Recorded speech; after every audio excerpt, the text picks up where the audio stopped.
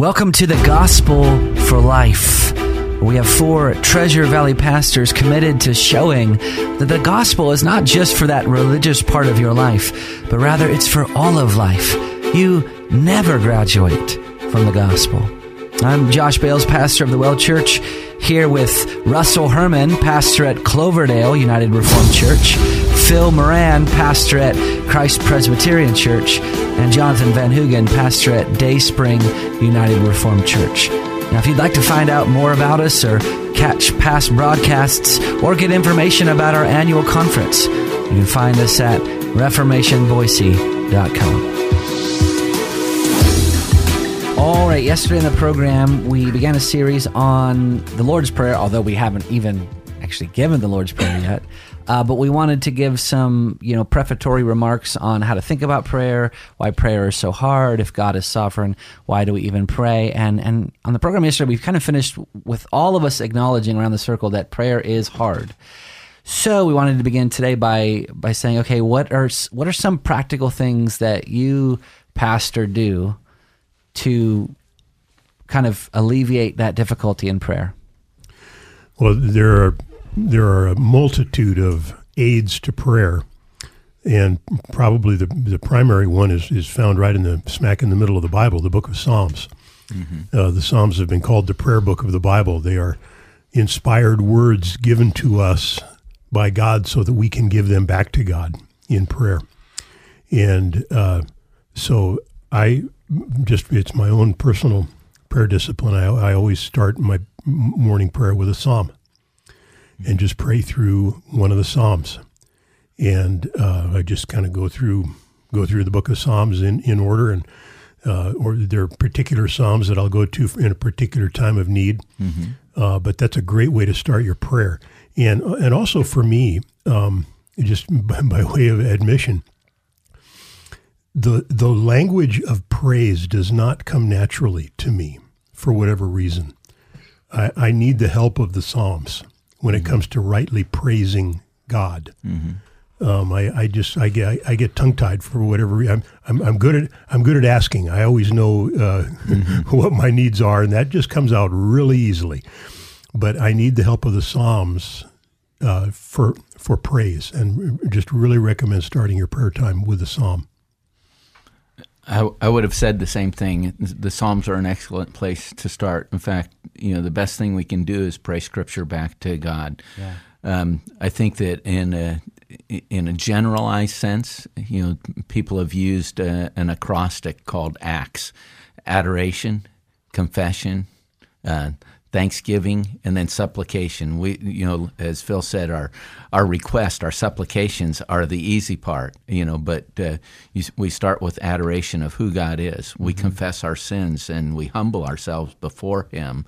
And, we are recognizing our dependence upon God, and then thanksgiving for the things that He has already done, thanksgiving for the gifts that He's already given. Every good and perfect gift comes down from the Father above, in whom there is no turning, we're told in James. Mm-hmm. And so we begin to we have a room for thanksgiving in our prayer, and then our supplications, because God does want us to cast our cares upon Him because He cares for us. Mm-hmm. And when we pray with thanksgiving, then that peace of God, which passes understanding, guards our hearts and minds in Christ Jesus. Mm. This is a little bit different direction, but I think... Can you just answer the question? No. Good grief, man. I am. I'm going to just answer it differently. There are... I think all of us have what I would call a squirrel tendency. It's like my dog. You say the word squirrel, he's all over the place. And I think our minds work that way. And so I think Jesus gives us at least some help with praying in His introductory remarks in Matthew 6, when he tells us to go into your room and shut the door. What mm-hmm. I mean, sometimes people will say, well, why do you fold your hands and close your eyes when you pray? Because I'm trying not to be distracted. There's nothing mystical. You don't have to pray to God with your eyes shut. Right. But it might help you pray with your eyes shut. There's no command in Scripture that says close your eyes when you pray. Right. So why do we do that? We do that not out of just well, I think a lot of people just do it because they think they're supposed to.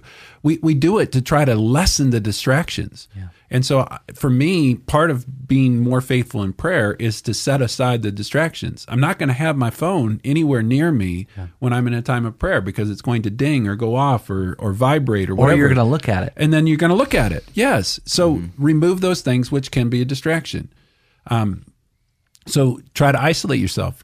You don't have to have a prayer closet, but it might not be a bad idea to have a prayer closet. A place where you can go and vent your soul out Yes. loud, even to where you're not ashamed of what other people, they're not going to hear you. Yep. And so I would say try to find that place that is the least distracting for you. Yeah. So I'm not going to have my study materials at hand because my temptation is to say, oh, I better start. I better get going. I better. So I try to put myself in a place where it's not where I normally work. It's not where I normally do have an other routine. That is where I read and pray. Yeah. And it's hopefully the place that has the fewest amount of distractions for me. Yeah. I'm going to piggyback on what Phil and Jonathan said about using Scripture as the platform to prayer. George Mueller, he was a guy who ran that orphanage in England back in the 19th century, and his own testimony bears witness to where he would get up early in the morning and try to pray for like an hour and then read Scripture, and he found out how disastrous that was to his prayer life because it took him like an hour just to where his mind would get focused, and then he discovered that Scripture was the fuel for prayer. And there's a verse in Romans 10, many of you are probably familiar with it, where it says, faith comes by hearing, and hearing by the word of Christ. That is not a verse just for non-Christians. That doesn't just tell us how non-Christians come to saving faith. That's actually a verse for Christians. The reason why prayer is hard is because you lack faith. How do you gain faith? Through Scripture. So one of the most powerful ways that I've found in catapulting me into Scripture is to start reciting those verses that I've memorized in my heart, and then reciting them and meditating on them force me then to remember how great God is in saving a sinner like me. So that's the advice I'd give. Okay, so speaking of Matthew 6, that's where we're headed now. Jesus, of course, cares how we pray. In Matthew 6, this is the place where it's commonly called the Lord's Prayer. He says this in verses 5 and 6. He says, when you pray, you must Did you just do air quotes? Yes, I guess they can't see air No, quotes, I right? just- The Lord's Prayer. So when I go, the Lord's Prayer, those are air quotes. So you guys can just throw something at me if you want. So Jesus said, when you pray, you must not be like the hypocrites, for they love to stand and pray in the synagogues and at the street corners, that they may be seen by others. Truly I say to you, they have received their reward. But when you pray, go into your room, shut the door, pray to your Father who is in secret, and your Father who sees in secret will reward you. So 2 questions here. What does it mean to pray like a hypocrite? And should we seek reward in prayer? Well, I think that, there's many ways when we pray like hypocrites. We pray like hypocrites when we pray and are simply trying to use God. We come to Him saying, I've got my goals, I've got my things that I want to be happy about. I have these things that will make me comfortable. Lord, what do I have to do to get these things? In one sense, that's we're really praying in a hypocritical fashion. We're using God rather than coming to prayer as a service to Him. But there's other people, and they will, I can still remember as a child there was a prayer meeting in our church, and there was one particular individual who would show up, pray for an interminable amount of time, and then would get up and leave. Their work was done, and they came to be seen of men. Yeah. There's a great story about the evangelist, 19th century evangelist Dwight L. Moody, that one of his mass meetings, he had invited a local minister to give the opening prayer. And this guy got up to give the prayer, and apparently he'd never been in front of an audience that big, and he got caught up in the moment and just started praying and went on and on and on and on and on. Finally, Moody stepped to the front of the the front of the platform, and at the top of his lungs said, "While our brother continues in silent communion with the Lord, we will proceed with our meeting." Jesus' warning, the key phrase there in Matthew 6 is "in order to be seen by others." Mm-hmm. In order to be seen. In fact, when he says "don't be a hypocrite," the Greek word hypocritai is, or hypokritos is, it means actor. Mm-hmm. And in order to be seen, the verb is theophanai. It's the root of our word theater. Mm-hmm. Don't be an actor on a stage. Right. And there is a place for public prayer, obviously, but just make sure you're talking to God. There's a place for public prayer. There's a place for group prayer. There's, it's not always going to your closet, because we pray for one another, with one another, and that's an important aspect of prayer as well. Yeah, I actually think the greatest danger of this verse is for those of us sitting around this room that do congregational prayer every week in our churches. Mm-hmm. Because the temptation is to pray for the people that are sitting in the pew for their benefit. And I'm not saying for their spiritual benefit, but to be seen by them, to be heard by them, to try to quote unquote impress them. Mm-hmm. I don't know how many a minister I've sat under a congregational prayer where they were actually preaching in their prayer. Mm-hmm. Yes. Shame on them. Yes. That's a sermon over their shoulder, isn't it? Yeah. I mean, do we really have the arrogance to think that we preach to God? Because that's who the recipient of the prayer is. Mm-hmm. Mm-hmm. Right. And if we're preaching in our prayer, what we're really doing is we're preaching to God.